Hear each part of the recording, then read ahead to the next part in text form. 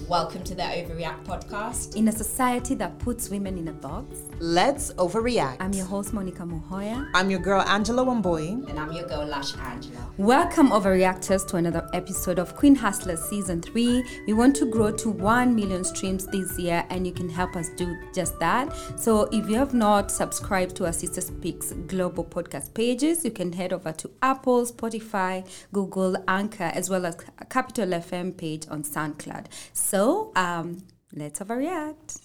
Let's get into it with today's conversation, which is very much aligned with my own journey as an entrepreneur. We'll be talking about the art of juggling as a queen hustler. So if you're listening in, this is for you, queen. If outside your 9 to 5, you still find time for your other talents while working to give yourself the skills of balance and grace. Well, we have this amazing conversation that you need to stay tuned. Don't switch that button.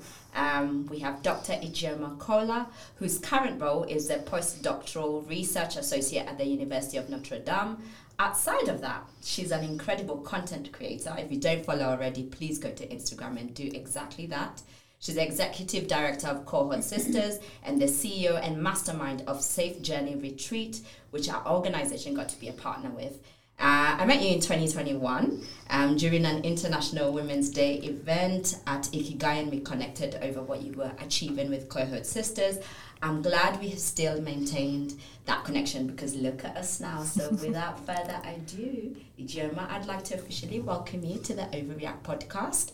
Please tell us a little bit more about yourself and maybe a fun fact that nobody knows. Ooh, fun fact. Well, first of all, thank you so much for having me on the Overreact podcast, ladies. A little bit about myself. Oh, I'm a Nigerian American married to a Kenyan. So really consider myself a product of the diaspora, a daughter of the diaspora. I am an academic, I'm an educator, I'm an entrepreneur, I run a nonprofit organization, I run a for-profit organization. So I do a lot of different things, but I'm just continually on a journey of life. My name means Safe Journey, and so I kind of... Wow, that's so Really? When I thought it was obvious, but yes. My name Ijeoma means literally EJ in Igbo is to go, and Ama is good. Oh, wow. So when someone is traveling, you tell them Ijeoma. You tell them travel well, travel good, travel safely, safe journey. I know that. Y'all is the whole branding. That's amazing. Yeah, okay, so maybe that is a fun fact for people who might not know. Yes, my name means Ijeoma in the Igbo language of Eastern Nigeria. Wow, amazing. So on that same tip, now we're understanding where the inspiration for Safe Journey came from. Yes. So how did you connect the dots as your role from, being an educator to a content creator to Cohort Sisters to Safe Journey Retreat? That's a lot going on. How did but just before you chime in with the, Dr. Ijeoma, I'd like to hear your coming to America story or how you ended up in the States. Sure. Yeah. So I came to the U.S., or I went to the U.S. from Nigeria when I was about 18 months old. My mom was a nurse, and so I have an older brother. So my brother is 4 years older than me, so he must have been like 5. And then shortly after I was born, she left us in Nigeria with my dad and my grandmother and went to the U.S., went to New York, went to the Bronx to be a nurse. There was a nursing shortage in the U.S. in the early 90s, and they were looking for lots of nurses. So if anyone's familiar with the nursing industry in the U.S., tons of nurses are Nigerian, tons of nurses are Filipino. And Kenyan as well. Oh, really? Yes, okay. Sounds like UK too. Yeah. Same thing, yeah. Right. And so that's how we got there. My mom moved and left us for about 18 months and then earned enough money to bring her husband and 2 children over. So that's how I ended up in the U.S. And then we grew up in New Jersey. So I'm a Jersey girl. Oh my God. Yeah. The strength of an African woman. Yeah. Awesome. But in terms of connecting the dots between my education and academic pursuits, being a content creator, and Cohort Sisters in the retreat, I would say that the first two, being an academic and being a content creator, were actually very separate for about 10 years. I started creating content when I was in undergrad, when I was finishing up university, really as an escape from doing schoolwork. Like, you know, there was a lot of stuff happening as everyone's university days are drama filled. So I had gone through a really big breakup. I had decided not to be a medical doctor anymore. So I was trying to figure out my life. And one of the things that I decided to do was to go natural. I had my hair relaxed when I was 3 years old. So had literally grown up never knowing what my hair looked like. And around that time, 2009 to 2010, there just were a lot more articles in Essence specifically, which I read religiously, Essence magazine about natural hair. So I was like, okay, I'm going to do this thing differently. And so I'm going to go natural. And when I did that, there weren't really anyone. There was one other woman on campus who I remember who actually wore her hair naturally. There are a couple of people who are natural, but they always wore their hair in braids or they always got a silk press. There was one person who actually wore her hair in a fro, but I didn't know her like that, so I couldn't talk to her. So I didn't really feel like, you know, I had anyone who I could talk to. So then I started making YouTube videos to talk to other people who are around the country, around the world, who are also kind of learning about natural hair, trying new products, trying new techniques. And so for about 5 years, natural hair blogging was a thing that I did on the side of academics. So when I was doing my master's, when I was doing my doctorate, I would go to class, I would write my papers, and then on the weekends, I would record videos. In the evenings, I would twist my hair, do a wash day, and record a video about it. So they were very, very, very separate for a very long time. It wasn't really until I finished my doctoral program in 2019 that I started to think about, well, how does all of this fit together? Like, what's the point of influencing and content creation? Like, what's the point of doing that on the side? And then what was the point of this degree that I just spent 7 years of my life doing? Like, what was the reason? And I had time and space. Luckily, it was... So right after grad school, I had also moved to Kenya, 2019, that same exact time. I was pregnant. I wasn't really working. I mean, I was still doing some blogging, but I had intentionally decided to kind of just take a break and reflect on life. I'd gone straight through grad school, from undergrad to grad school. So I'd never really just sat down and thought about what I wanted out of life. So it was a really good moment to reflect. And in that moment, I started to create an ideology of like who I wanted to be and what I wanted to do. And I realized that I could, in fact, combine these two worlds, combine my love for improving health and education of Black people, specifically Black women, globally, and doing that through research, but also being able to build communities of Black women. And I did that through content creation, through kind of convincing people that there's a world beyond their own space, through inspiring them and empowering them. And then now I've also done it through Cohort Sisters, which is a nonprofit that supports Black women pursuing doctoral degrees, so building community in that way. And then the retreat is my latest way that I've decided to build community by bringing people from the US to the continent of Africa to not only be tourists, but to really have an immersive experience where they can see themselves, they can see how closely they relate to for this one, it was in Kenya, so Kenyan women in this particular instance. But the goal is to really inspire Black women globally to harness their own inner power, their own, whatever their journey is, whatever their talents are, whatever they want to do, and to feel like they have the confidence and the tools and the resources to pursue those things. So it only all came together recently. I would say from 2019 onwards is when I had a lot of clarity on how all of these different things that I did fit into one another. But for a while, I was kind of just like, I just do these two things, and it's okay that I do these two things because I'm interested in them and I'm passionate about them. Yeah. How do you, I think like one of the things that people struggle with when they're like hustling or entrepreneurs, you have all these magnificent ideas, right? And you have like, for you have already a platform where you've got loads and tons of people who are constantly, you know, watching what you're doing. And you have this opportunity to use and harness that voice properly. How did you decide, like, you know, this is a great idea. Okay, I don't know if it's for now. Let me go with this. And, you know, you had, if I'm not wrong, Safe Journey Retreat was supposed to happen in 2020. And obviously, as we all know, our world came to a complete halt. But typically, you would have just said, it was for that time. Let me let it go. I've moved on also. What made you... How did you decide that that's what I want to do? Was it like people approaching you in your DMs? And then what made you still go ahead and do it regardless? And how did you pivot during that time when you planned all these things and then closed? Gosh. So I think there are two different ways that I decide what to do and what to work on. One is a combination of passion and skill. So there are certain things that I think I'm really good at. I try to be honest with myself. Like, I'm not good at everything. I'm good at lots of things, but I'm not good at everything. And so there's some things that I feel like not only I can do, but I know I can do really well. For example, I can teach people who want to pursue an academic life and also want to be on social media. I know how to do that. I'm one of the few people who has done that in our community. So like, that's something I know for sure I can do. So when I have new ideas, it's like, okay, is this an idea that's unique to you, or is it something that you saw someone else do and you think you want to do? So one, figuring out what is a combination of skills you have and a passion that you're interested in. That's one of the things that kind of drives whenever I do something new. That's another way that Cohort Sisters came about, right? And so this idea that I already knew what it felt like, the journey of going through a doctoral program. So I had that skill, and then I also had the skill of digital community building through being a content creator. And that was a unique skill that I was able to bring together with a passion of helping other people. And so Cohort Sisters made sense to me. With the retreat, I think there are other things that I do that feel like they are placed on my heart by God.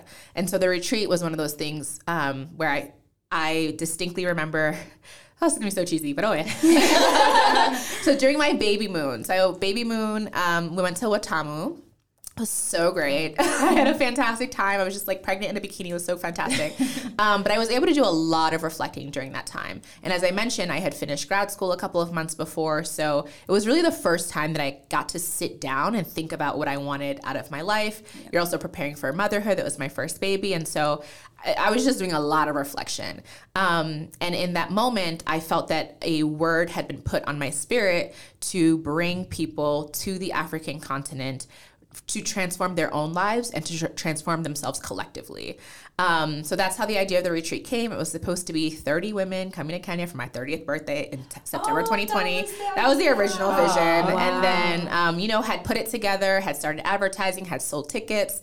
And then March 2020 happens. And at that point, like, none of us knew what was going on. Like, the world could have really ended. When was it supposed to be? It was supposed to be September 2020. Okay. Yeah. So I had this idea September 2019. So I was like, okay, I have a year to put this together. Yes. Tickets probably went up for sale maybe January. I probably announced it at the top of the year. And so I had sold some tickets, I think about like 12 tickets already.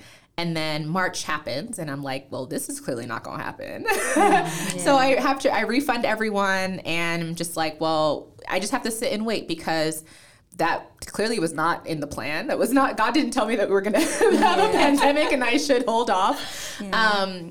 But then, because it felt like something that I had been called to do, that's why I continued to pursue it. I think that maybe if it was just something that I felt like I could do or wanted to do or just wanted to try something, I wouldn't have felt as strongly about making it happen. But I made it happen because I felt like a calling and it felt like a purpose that was put on my heart specifically. And so I rescheduled it for the summer of 2021 once things, people started to get the travel itch. And again, sold tickets. I hired a retreat planner. I paid her a lot of money. And then I got a job in the U.S. I got this postdoc position, and it started a week before the retreat was scheduled. And I was like, for a whole week, I was like, I can do it. I can fly over to the U.S. and then fly back to Kenya a week later, start the job, and then do the retreat. And I was like, girl, you can't do this. Like, you really cannot do this. So then I had to cancel it again. And I think at that point is when I really started to feel like, well, damn, this is never going to happen. But I kept returning back to, like, this was put on my heart for a reason. I love that. And so, then we rescheduled it for final time. And it was amazing. It was worth the wait. Oh, and I agree. Yeah. I love how passionate you are about like honoring that inner voice and, that calling. So it was definitely very divine and very intentional. I'm just curious, was the diasporic divide between Black women and African women informed by your academia research? Or how did you discover that gap? And how did you come up with a retreat as a way to bridge that gap? Because it's amazing. Thank you. Yeah. So it was not informed by research. It was informed by my personal life. So growing up as an immigrant, I like to tell people I grew up in America, but I grew up in a Nigerian household in America. So I'm not American. I'm Nigerian with an American accent and American passport, but I'm Nigerian. I grew up in a very Nigerian household with like everything you know to be a Nigerian household. That was my life growing up. So very strict parents, like very kind of constrained rules around how you could interact, very high expectations around everything in life, especially I'm the only girl. So especially as the only girl, what is a curfew? Like, where was I going that I needed to come back home? There was no going anywhere. So it wasn't until, and I also grew up by high school, I grew up in very white environments. So I went to a private high school that I was on a scholarship for, but everybody else was like driving Porsches to school at 17 because that's just what their families had money for. And I was driving like a 10-year-old Mitsubishi, like a really janky car. But it was when I got to college that I started to really interact with Black Americans and started to really see that there was not necessarily cultural differences, but I feel like there were misunderstandings between Black Americans who had grown up in the U.S., who came from generations of folks who had been in the U.S., versus those of us whose parents had more recently arrived or who we had more recently arrived ourselves. One of the things I will never forget is when I first went natural, my mom, this is like so stupid. But my mom was like, "Oh, so you've joined the Black Panthers?" And I'm like, "Girl, first of all, like they were in the 60s and 70s. Like it is 2010. Like the Black Panthers are not a thing anymore." But like that was her idea. Like my parents had very, very warped ideas about what Black American culture was, and in very negative ways. And I think that portrayal like was reciprocated in the same way that Black Americans also felt that Africans were really backward and had like lived in huts and had lions.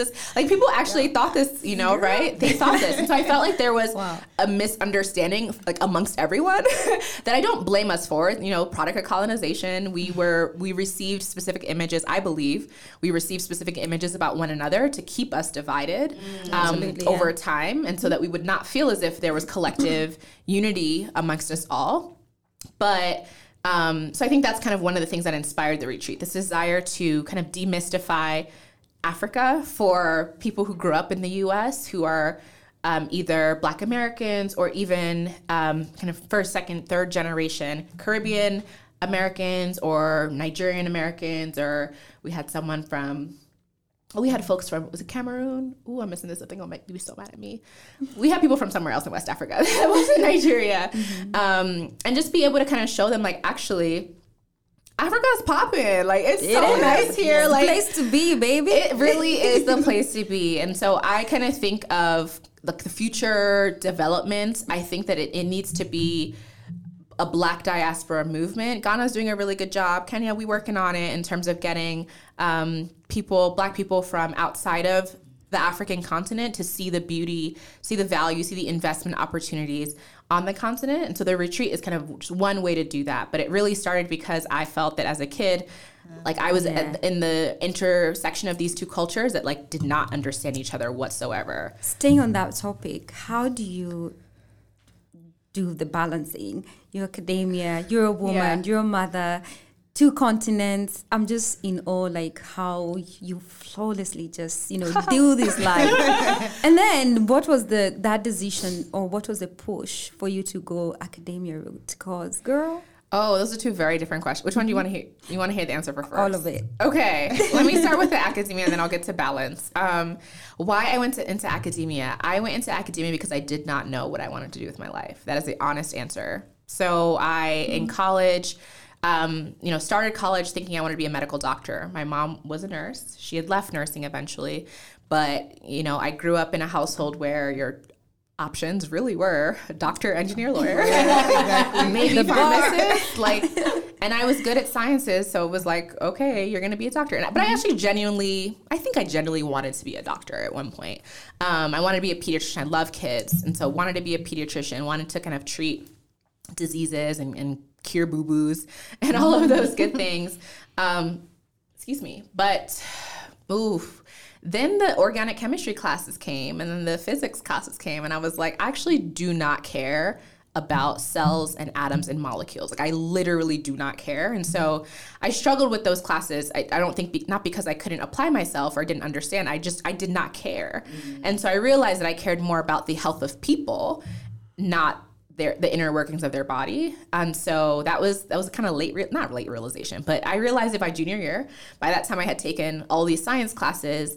And so my choices were to either finish the major, which is at that time was molecular biology, finish the major and be mad and sad, or switch my major to something else. I decided to switch my major my junior year, entering my junior year, to history and science, which was the only major.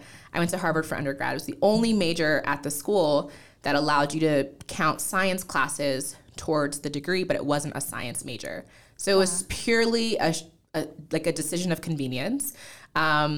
I didn't know what history is actually my worst class in high school. Like, I didn't care about history. I was just like, I need to graduate without a C GPA. Like, I need to just graduate in a way that my parents will not be side-eyeing me for why they paid for my school fees. But then as I started taking classes in the major, I got really interested in thinking about the history of how different health disparities came to be. So understanding racial disparities, urban environment disparities, the role of gender or age or your zip code on your health, and started to get really interested in those things. And then I think I was just too scared to look at other options, because postgraduate education was something that I was always expected to do and always thought I would do as a medical doctor. It was just like, okay, I guess I won't be a medical doctor, but I'll be this other kind of doctor. And so then I applied to PhD programs and I got in. But I never kind of like, I was not that girl who was like, I want to be a professor when I grow up. That was not my dream. I just kind of continued to follow the path, and then reached a point, tried to drop out of grad school many times, tried to quit many, many times. And you eventually reach a point where it's just like, it's too late to quit. Like you've put in too much time, you've put in too much energy, and you just got to finish it out. You just got to, and that's, I found myself there probably by my third year where I was like, I don't think I want to do this anymore, but I don't want to start over. I got funding. So I just kind of kept on doing it. So that's the academia story. Very accidental in terms of how I got the doctoral degree. And then I'll come back to how I actually decided to work in academia, which I never thought I'd do. But I'll get to that now, talking about balance. So I was chuckling when you said I flawlessly balanced them all, because I don't feel like I flawlessly, right? Girl, I don't be posting everything. I post very selectively.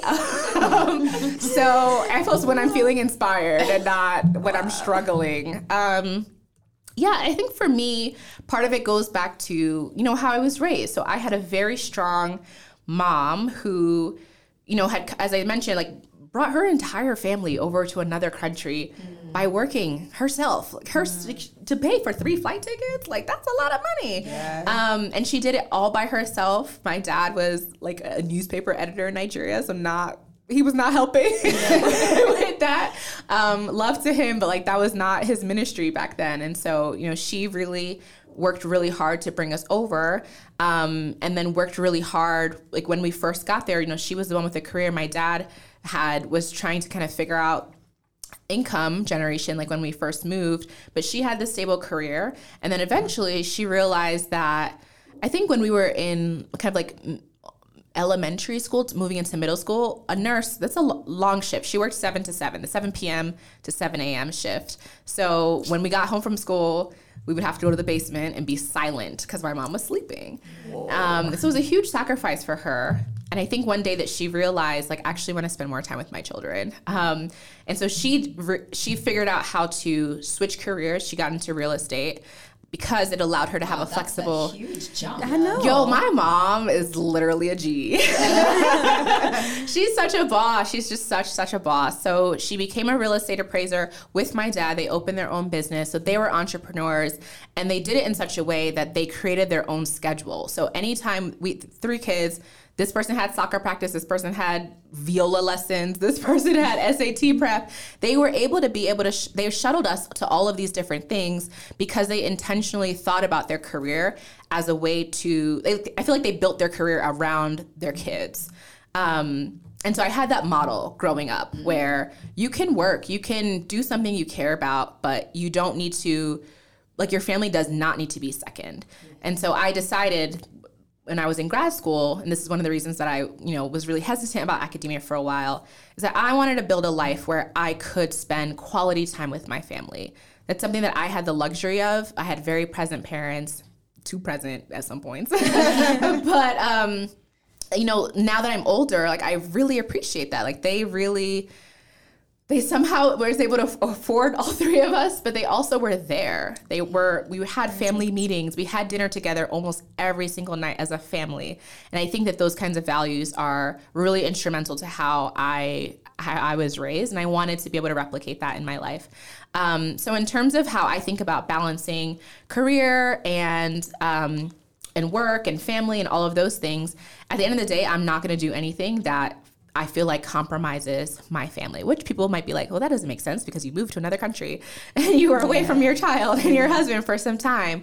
For me, that was an opportunity to really advance this one aspect of my career, knowing that I had a partner who was equally as able and desired to be a present father and a present partner. And so when we decided that I would take this job in the US, I would work at the University of Notre Dame, and that would mean that, we would be apart for a little bit because he has a business here in Kenya. The decision was not, should you take the kid by yourself? It was always like, immediately he was like, I will stay with our son while you go and pursue your immediate, like, there was never a question about, I'm now going to move with the kids. And there are women who will hit me up and be like, well, I got this really awesome opportunity. I'm thinking of taking my 2 kids with me to go and do school. I'm like, and where's your husband? Like, what? Why can't someone else watch the kids? Always castigated for leaving. We are castigated for leaving, but also I think we often burden ourselves with the responsibility that if we are going somewhere, we have to take our kids with us. Yeah. And not to say that we shouldn't think about the children, but there are 2 parents in a household, right, or there should be 2 parents. If you're in a marriage, there should be 2 people. And so you should have another person who's able to take care of, like, why would you have a child with somebody who can't take care of your kids? I just don't understand. So for me, it was very easy to make that decision because I had a partner who felt equally as strong and intentional about his role as a parent. And so there was never a question like, oh, I couldn't do this because I had to take the kid with me. And we figured it out. We would alternate kind of like who's with him full time, but being able to have a partner who allows me to fully pursue my career in whatever ways that makes sense for me, that makes sense for our family, is something that allows me to have this quote unquote balance that y'all think I have. That I don't really think I have, but as good as I can make it work, it's because I've partnered with someone who doesn't think exclusively that a woman's role is to be in the house all day. Because if I want to be in the house all day, that's fine. But like, that's because I want to be and not because you expect me to be. I think that's a really different, I'm trying to be in the house all day at some point, but not right now.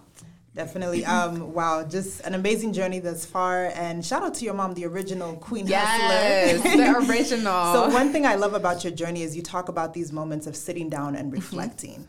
Knowing everything that you know now, what are some of the things you wish you knew about being a Queen Hustler? And what would you want to pass forward to another woman who is looking to keep her job and also her side hustles? Yes. So I think like balancing your time, managing your time is really important when you're doing a variety of different things. I feel like this is where people often go wrong, is because they want to make a lot of progress really quickly in their 9 to 5. So they maybe overschedule themselves at the outset. So oftentimes what I'll see with new influencers is that they'll post like, every single day for like 2 weeks. And then it's not realistic. And then they'll be like, well, I'm tired now. And they won't post for a year. Right. And so you have to manage your time. You have to balance your time. You have to think long term.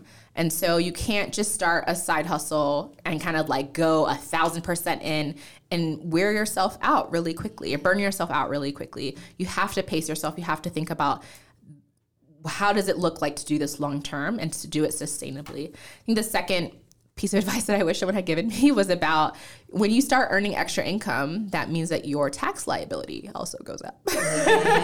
And so the first time that I like made significant money from my content creation business, Oh my gosh, when it was time to pay taxes, I was so sad. I was so really sad. All the profit that I thought I had made was just money I never paid taxes on. And so I owed like, it was so embarrassing. I owed like $25,000 in taxes. And was just like, this is my whole bank account. Like, I was really, really sad. So just remember, not only to plan out your time, but to think about if you're making extra money, that money is not just for buying handbags and for taking trips to Dubai. You've got to be wise. You have to be really, really smart about it. Make sure that you're setting aside money for taxes because the government will come for you. Well, it's been interesting to see and to learn how to be a queen hustler, and with what you're doing, it's amazing. And as we come to the end, I have a final. So basically, we give our guests a billboard. Maybe it might be in Uhuru Highway, but it's definitely going to be digital. Oh my gosh. Yes, maybe you need to reconsider which picture you want. I know. I need to have an updated headshot. So, but in this picture, it's going to have like your name, and you're going to complete the sentence. Okay. Entrepreneurship is the freedom to earn revenue by pursuing your skills and passions. I love that. Drop mine. Yes. All right, you have been listening to the Overreact Podcast, a space where we openly ask the tough questions and have hard conversations to trigger change. So we want to give a special thanks to Kofi C9, where we're recording took place. And if you're a content creator, this is the perfect spot for you to get creative, so do check them out. We drop a new episode every Monday right here on Capital FM at 10:30 p.m. EAT. Then you can digitally listen to us tomorrow on Tuesdays or whenever on our SoundCloud page on Capital FM Kenya, and also follow Sister Speaks Global podcast pages on Apple, Spotify, Google, and Anchor. And then you can interact and follow us on Sister Speaks on Twitter and Instagram and TikTok, and also Overreact on Instagram. You've been listening to your girl, the Queen Hustler, Momoya. You've been listening to your girl, Angela Mamboy. You've been listening to your girl, Lash Angela, and I think let's also learn to look at the people around us. You never know who's teaching you a lesson. So ladies, let's overreact.